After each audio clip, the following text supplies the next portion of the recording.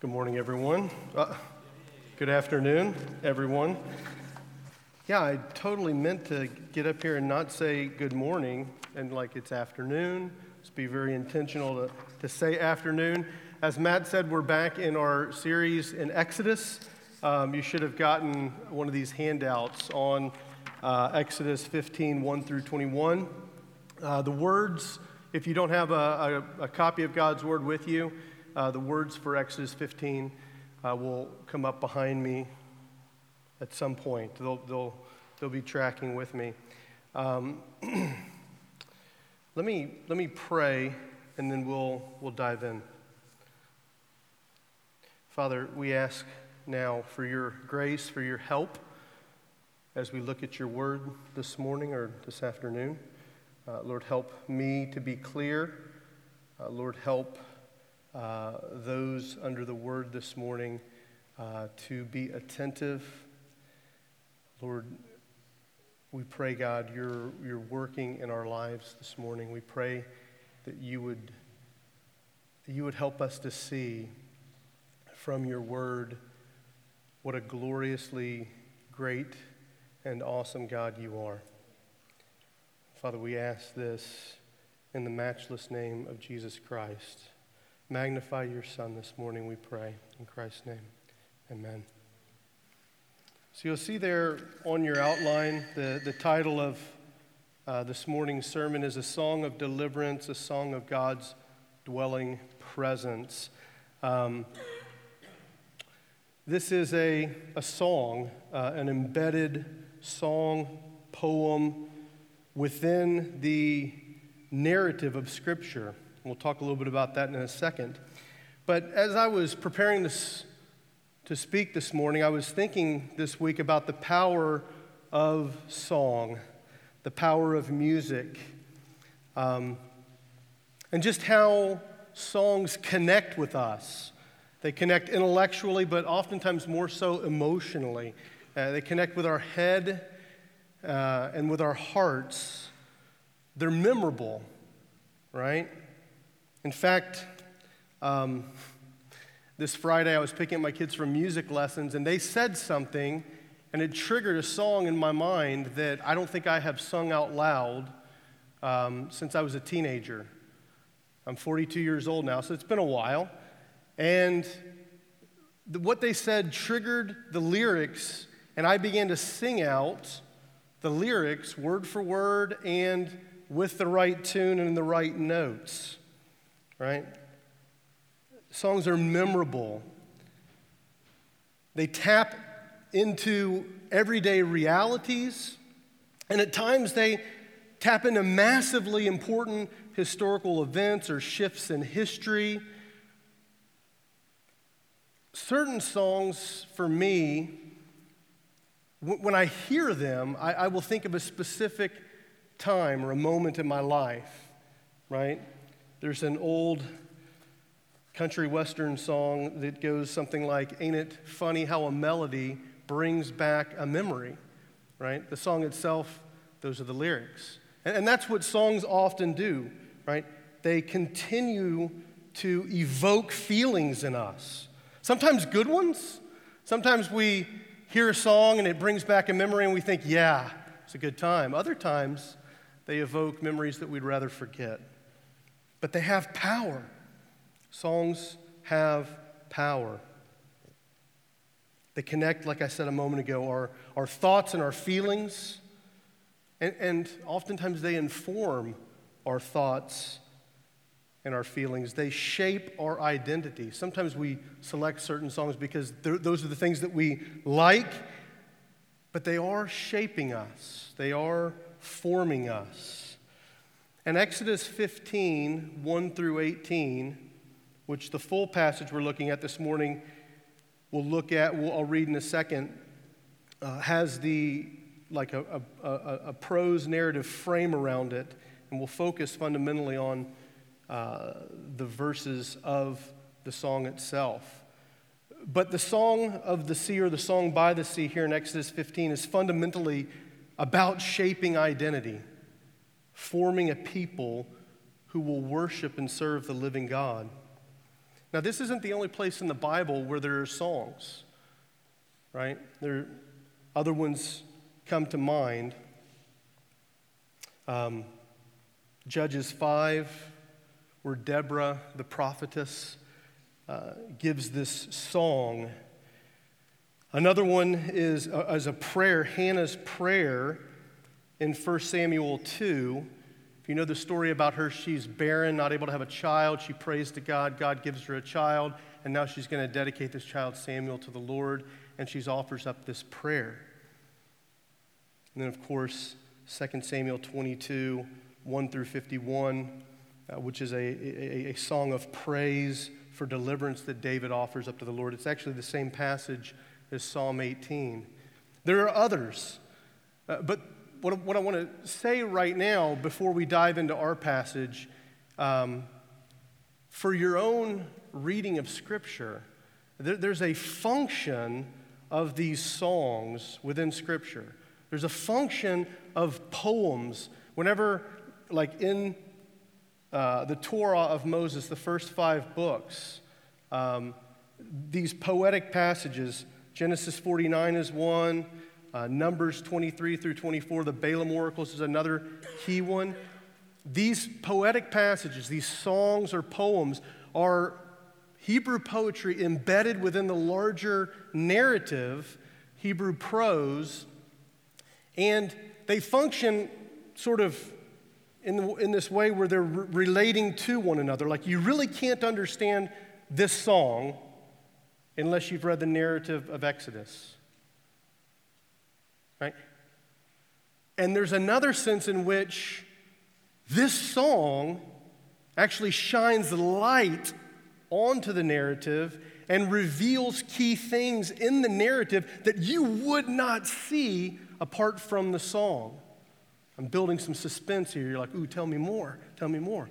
But this goes on earlier in the Pentateuch. For instance, I mentioned Genesis 49, right? Genesis, the first book in the Old Testament, is all about genealogies. It's tracing the generations of the heavens and the earth, the generations of Adam. And the reason why that's going on is because of human sin and human rebellion against God. And God, in the face of human rebellion, promised, way back in Genesis 3, a Redeemer. He promised that there would come one from Eve, the seed of the woman, who would save his people. He would destroy the devil. And so Genesis is all about tracing who that seed is, right? It's Seth.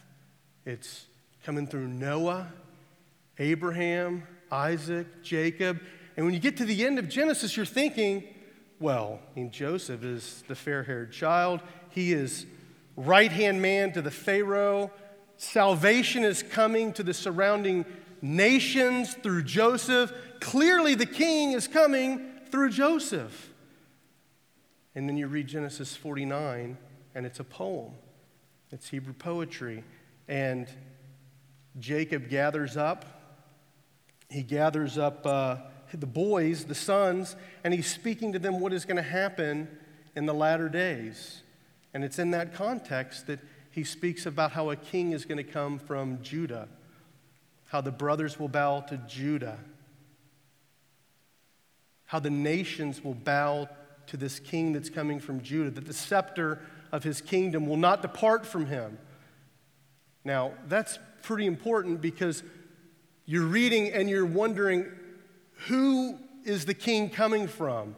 And by the time we get into the book of Genesis with that passage, light is shed on the whole narrative that there's a king that's coming from Judah. And of course, David comes from Judah. And of course, Jesus comes from David, right? But this is revealed, and it's revealed through the poetic passage. And our passage sheds similar light upon the whole book, the whole narrative of Exodus and what God is doing in the Exodus. Let's look now at Exodus 15, 1 through 21, and then we'll work through the passage together. Then Moses and the people of Israel sang this song to the Lord, saying, I will sing to the Lord, for he has triumphed gloriously. The horse and the rider he has thrown into the sea. The Lord is my strength and my song, and he has become my salvation. This is my God, and I will praise him. My Father's God, and I will exalt him. The Lord is a man of war. The Lord is his name. Pharaoh's chariots and his host he cast into the sea, and his chosen officers were sunk in the Red Sea. The floods covered them. They went down into the depths like a stone. Your right hand, O Lord, glorious in power. Your right hand, O Lord, shatters the enemy. In the greatness of your majesty, you overthrow your adversaries. You send out your fury. It consumes them like stubble. At the blast of your nostrils, the waters piled up. The floods stood up in a heap. The deeps congealed in the heart of the sea. The enemy said, I will pursue, I will overtake, I will divide the spoil. My desire shall have its fill of them. I will draw my sword, my hand shall destroy them. You blew with your wind. The sea covered them. They sank like lead in the mighty waters. Who is like you, O Lord, among the gods? Who is like you, majestic in holiness, awesome in glorious deeds, doing wonders? You stretched out your right hand, and the earth swallowed them. You have led in your steadfast love the people whom you have redeemed. You have guided them by your strength to your holy abode. The peoples have heard, they tremble. Pangs have seized the inhabitants of Philistia. Now are the chiefs of Edom dismayed. Trembling seizes the leaders of Moab. All of the inhabitants of Canaan have melted away. Terror and dread fall upon them because of the greatness of your arm. They are still as a stone till your people, O Lord, pass by. Till the people pass by whom you have purchased. You will bring them in and plant them on your holy mountain. The place, O Lord, which you have made for your abode. The sanctuary, O Lord, which your hands have established. The Lord will reign forever and ever. That's the end of the song. It goes on in verse 19.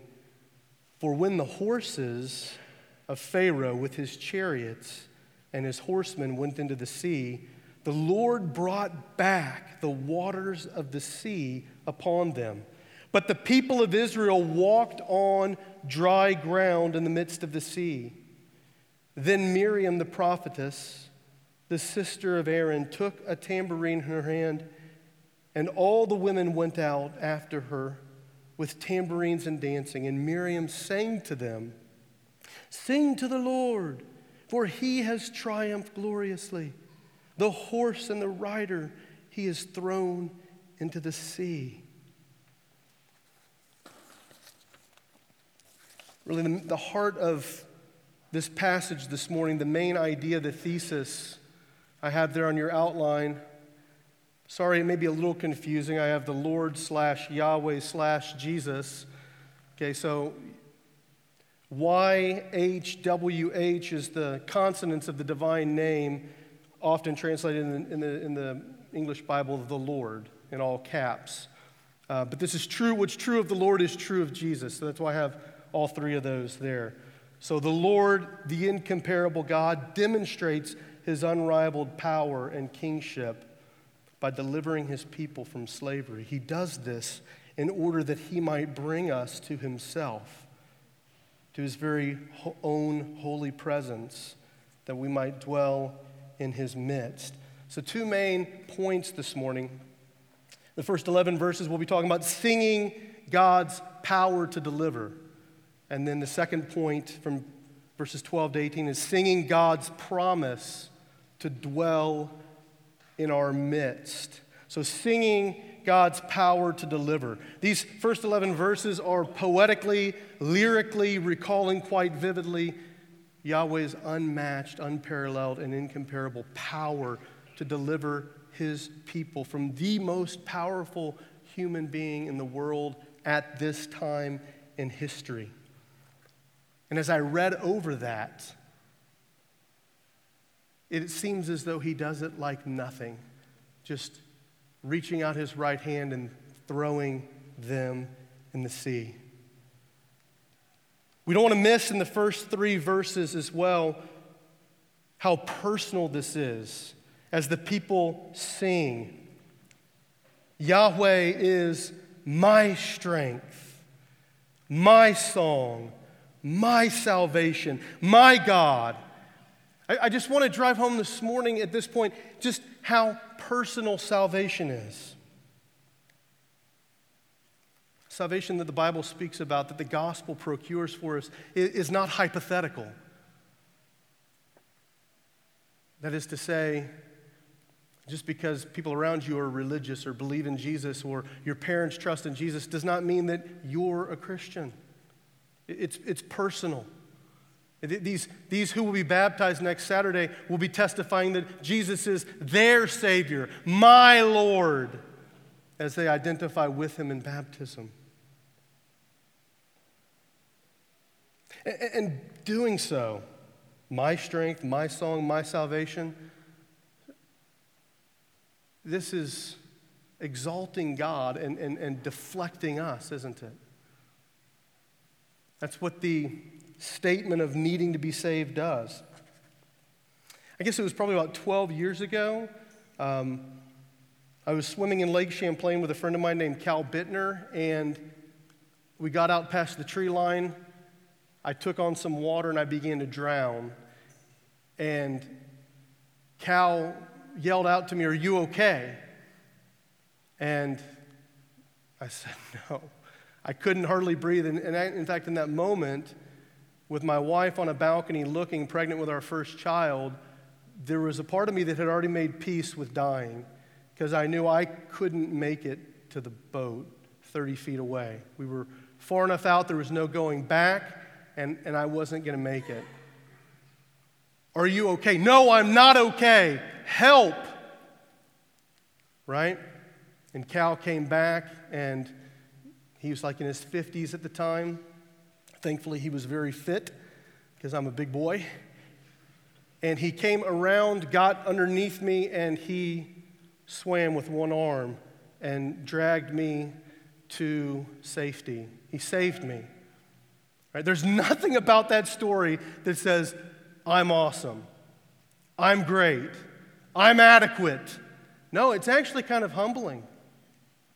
It's actually kind of humiliating. You know, I had to be saved. I thought I could make the swim. Guess I couldn't. You know, that day, Cal Bittner was my hero, my Savior. And that's the nature of this language that praises mighty God. There's nothing in this song that praises the Israelites. Nothing, not a speck. It's just theocentric. It's all about God and what He has done. And it's personal.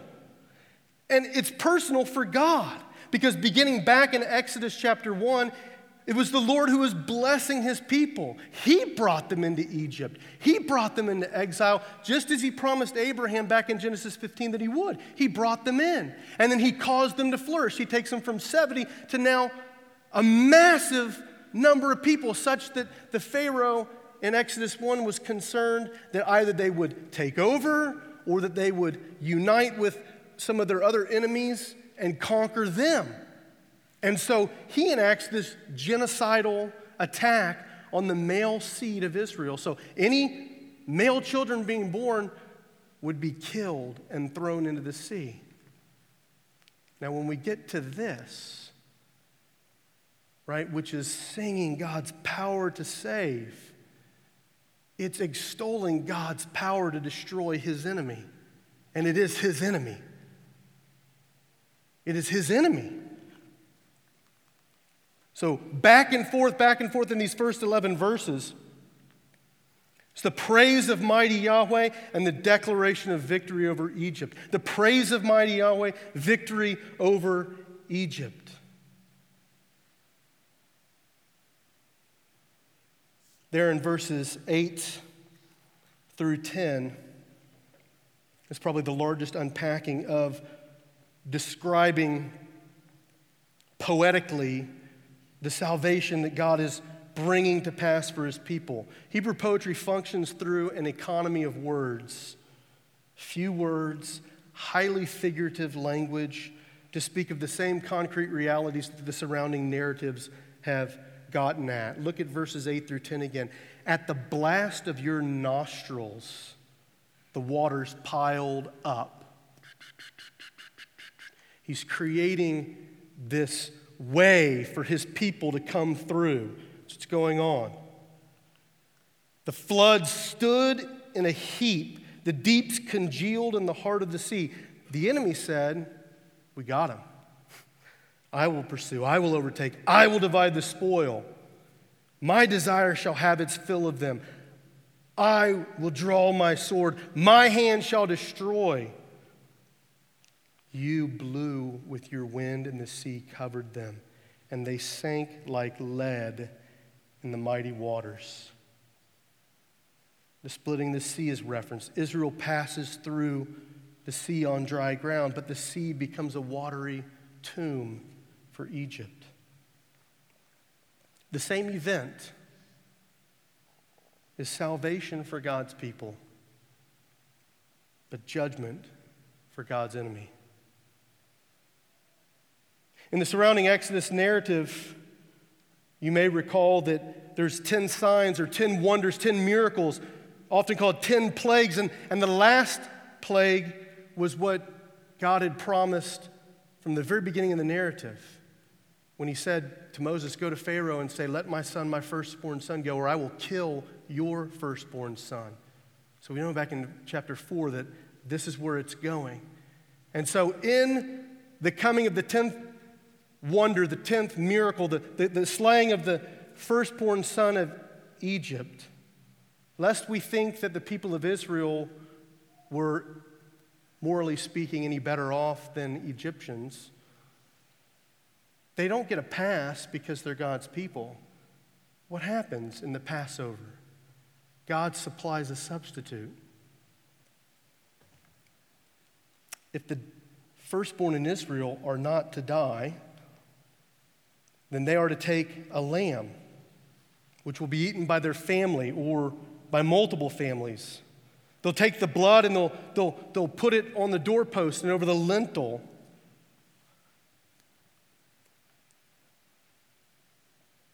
If the blood was applied by faith, then the Israelite firstborns would be spared the judgment of God.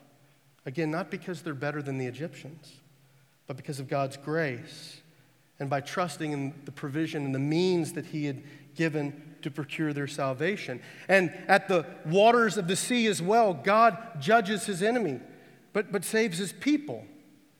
Right? In 1 Corinthians 10:2, Paul connects the people of God passing through the water of the sea with baptism, which we'll be celebrating next week, in which we who are believing in Christ, those who have believed in Christ, are submerged into the water, buried together with Christ in his death, and raised up with him in new life. Do you see?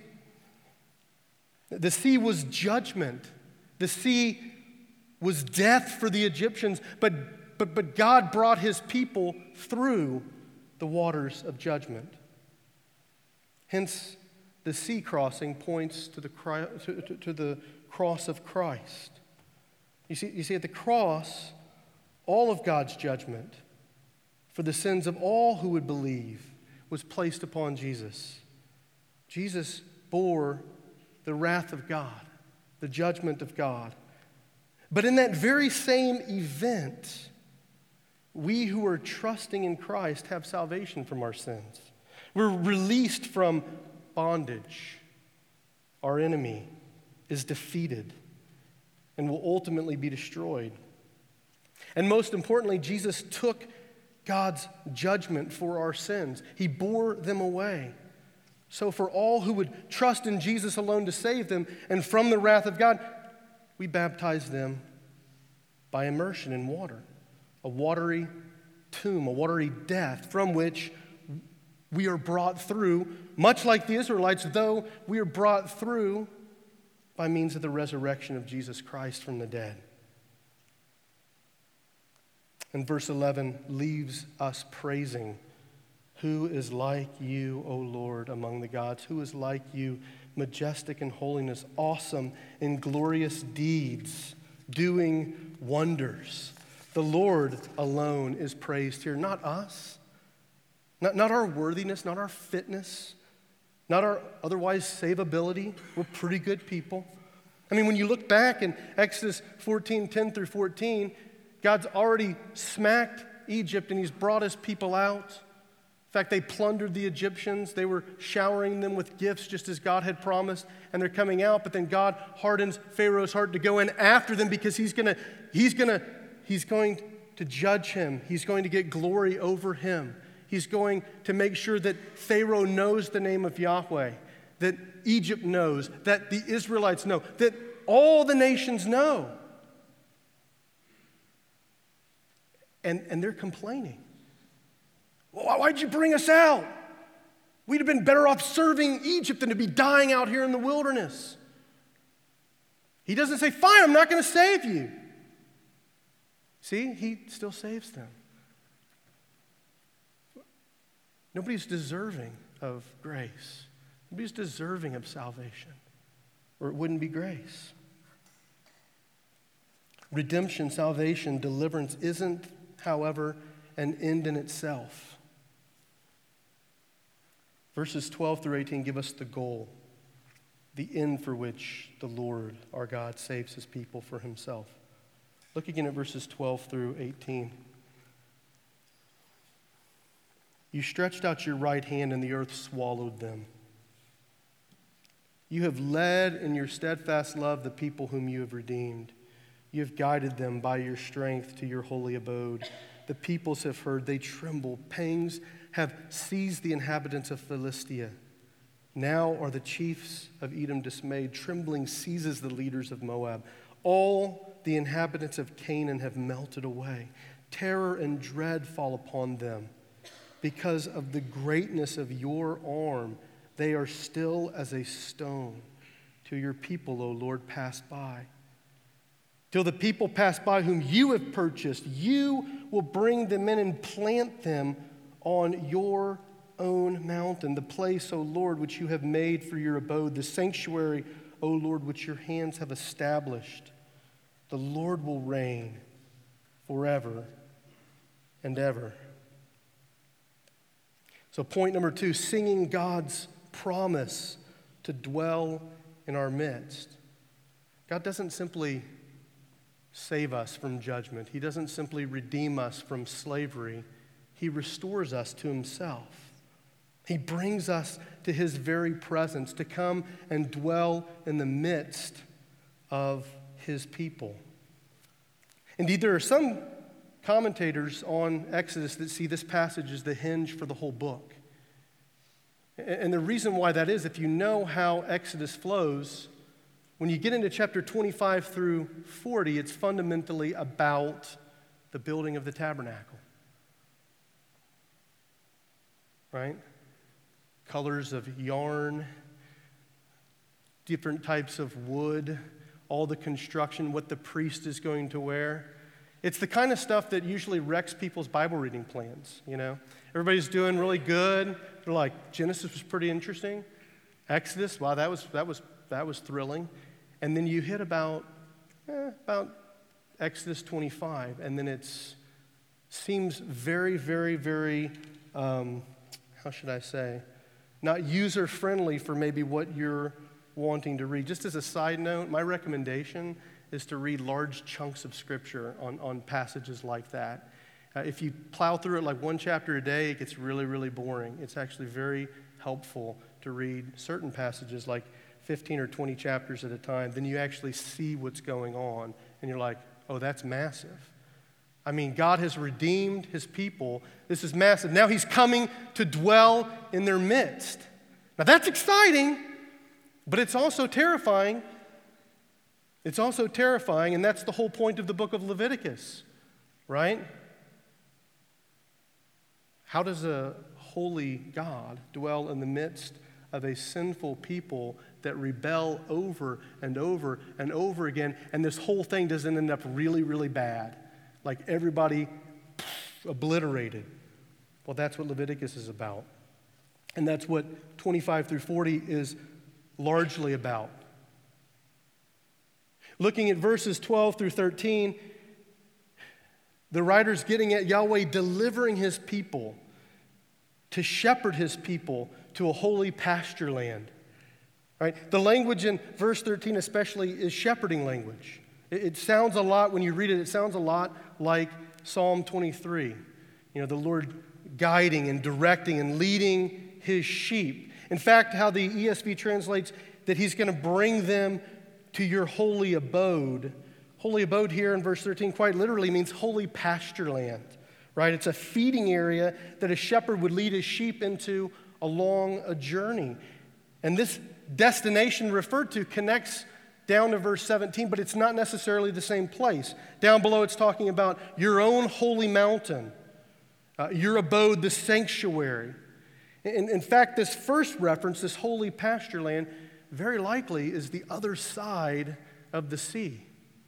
He led them through, as it were, the valley of the shadow of death into green pastures on the other side. And now they're there looking back and they're seeing death and carnage that God has saved them through. He's brought them to himself. In verses 14 through 16, reference 3 geographical areas in Canaan as he's bringing his people there. Terror and dread are falling on these people. This is preparing the way for the conquest when he brings them in the book of Joshua. And this is the very thing that the Lord said he was going to do in the narrative of Exodus, right? He wanted his fame to be spread all over the earth.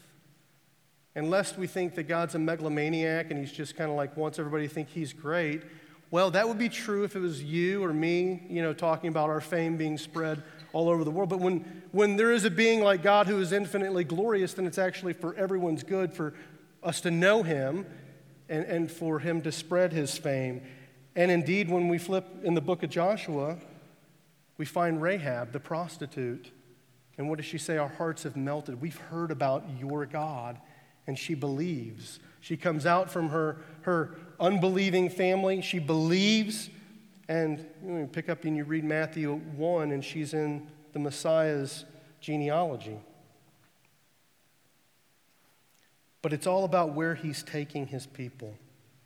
Look at verses 17 and 18 again. Yahweh, king forever over his people in his sanctuary. You will bring them in and plant them on your holy mountain,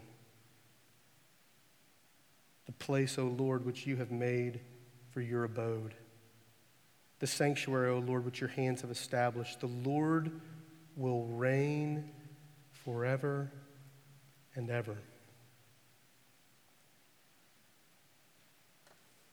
The story of the Exodus in this song recall and retell the larger story of what God is all about. From Genesis 1:1, God is king. Yahweh, God, is king of the cosmos by virtue of being its creator. He created humanity as his image, to be fruitful, multiply, to fill the earth. Genesis 1 through 3 tell the first part of the story. And Genesis 3 tells us that the Lord God, that his image bearers, Yahweh God's image bearers, his vice regents, Adam and Eve, committed treason against their king and their God. While humanity once dwelt with God in his place in the Garden of Eden, because of sin, their failure to heed the king's edicts, they were banished from his presence. Exodus continues the story of the king's reclamation project, started in Genesis 3, where a future conquering king was promised. Now, our passage shows that the Lord God, our great shepherd king, redeemed his people from slavery. He delivered them from death in order that he might come and dwell in their midst. This recalls what the Lord God has done. But it foreshadows where he's taking them. When we read verse 17 about the Lord's place, his own mountain, it's literally the mountain of his inheritance. This is his place, the sanctuary which his hands have established. Some scholars think this is talking about Mount Sinai. Some think it's talking about the tabernacle, which is where this narrative is going. That's how Exodus will conclude. Some people think it's talking about the temple. In fact, some critical scholars think, well, yeah, this is a great evidence that this is written late because it's referencing the temple. It's clearly referencing the temple. Actually, I think it's not referencing any one of those specifically. I think it's intentionally ambiguous because I think it's, in a sense, referencing all of those. I think oftentimes we think wrongly about the scripture, and this is perhaps written by the prophetess Miriam, right? So there's a prophetic element of this, and I think people think wrongly like prediction and then like one fulfillment. And oftentimes when you read the Bible, there's a promise and there's multiple escalating fulfillments. Okay? So yeah, I think it could very well reference God coming with his people at Sinai. I mean, that's Exodus 19 through Numbers 10. It's massively important. That's when God's presence comes down on the mountain. That's when the Lord speaks his covenant, his 10 words over his people. He brings them in as his own. I will be your God, you shall be my people. The movement of the narrative of Exodus is like God's presence moves from Sinai to the tabernacle. When you read the very end, it speaks of how the glory of God comes down upon the tabernacle. And it's so amazing, so awesome is his presence that Moses cannot go in.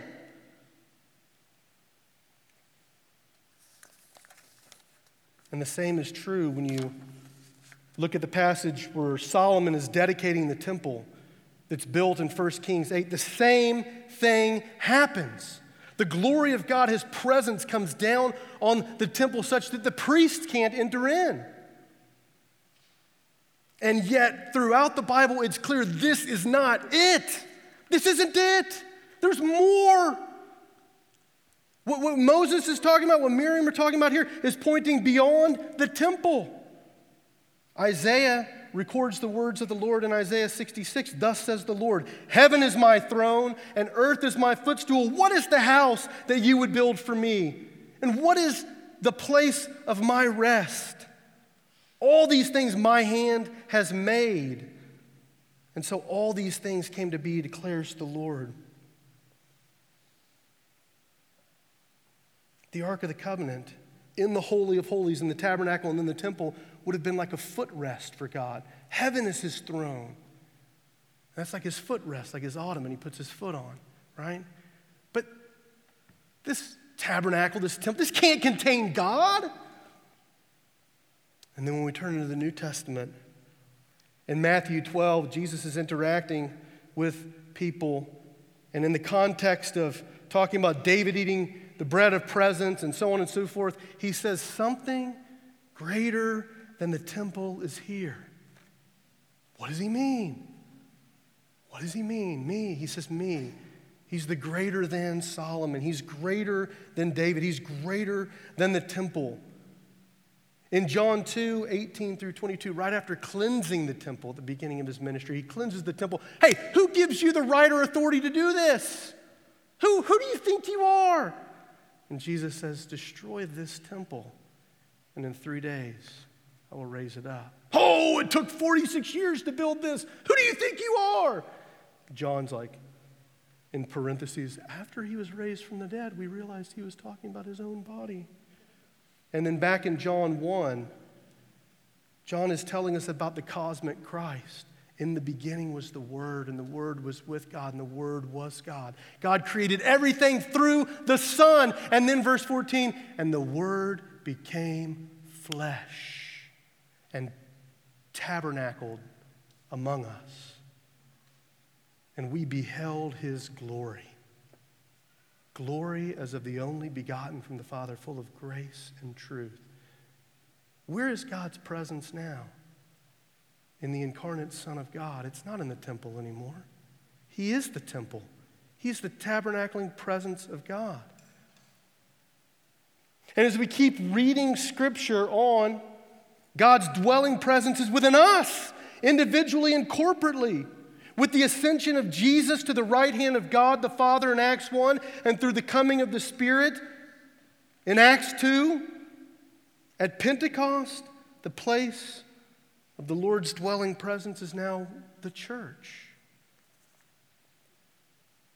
A ragtag bunch of people like you and me. God decides to take up habitation. Ephesians 2:22, in him you also are being built together in Christ.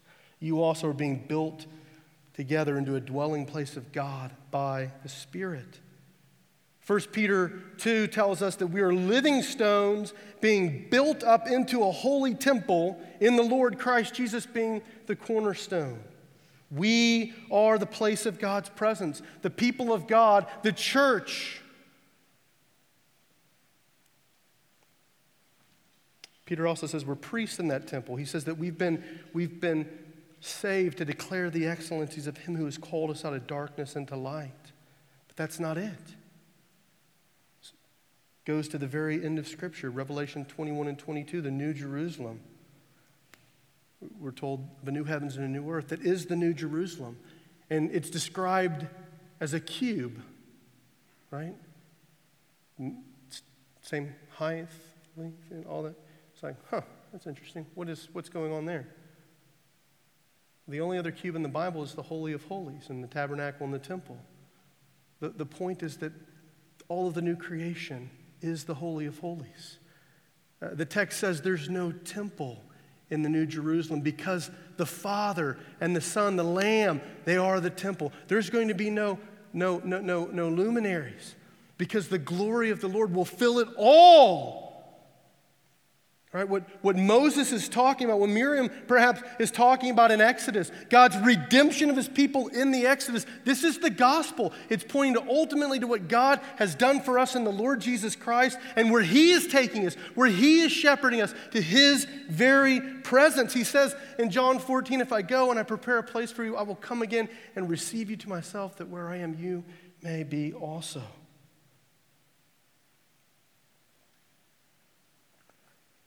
I just want to conclude with a few thoughts. Very obvious thoughts, I think, but we were made by God for God. We were made by God for God. One of the earliest catechism questions I ever taught my kids, what is the chief end of man? Man's chief end is to glorify God and enjoy him forever. We were made for him. We were made to be in his presence. And that's what all of Scripture is about. God's redeeming love to come and rescue a people for himself, bring us to himself. And now he abides in us, and soon we will abide with him.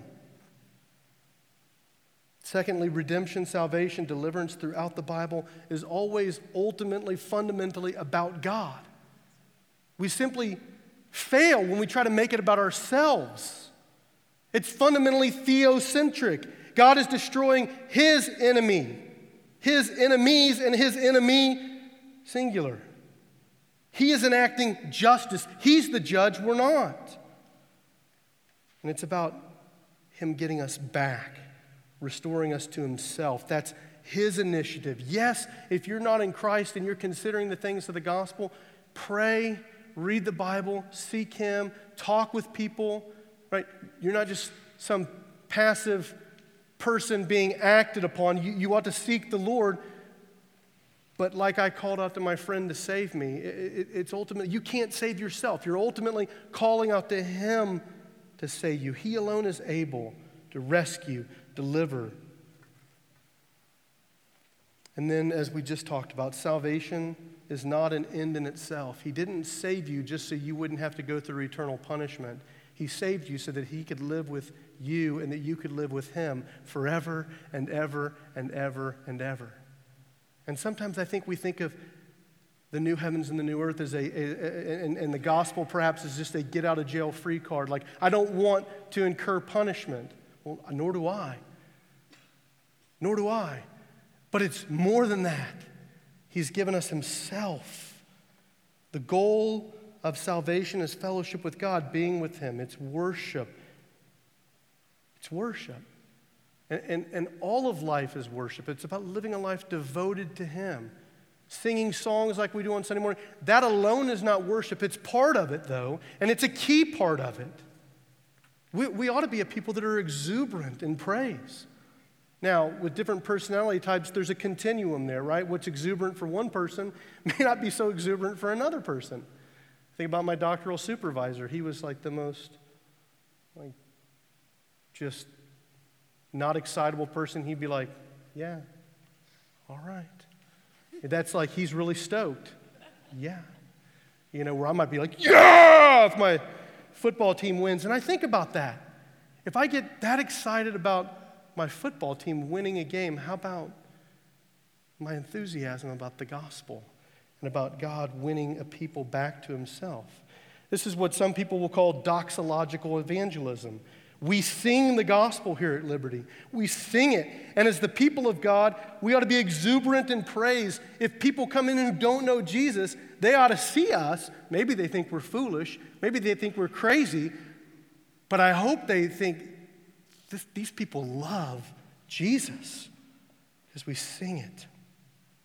The Song of the Sea is a song of deliverance, and it's a promise of Yahweh's dwelling presence. Jesus, the incomparable God, demonstrates his unrivaled power, kingship, by delivering his people from slavery. He does this in order that he might bring us to himself, to his very own presence, so that we might dwell in his midst forever. Let's pray.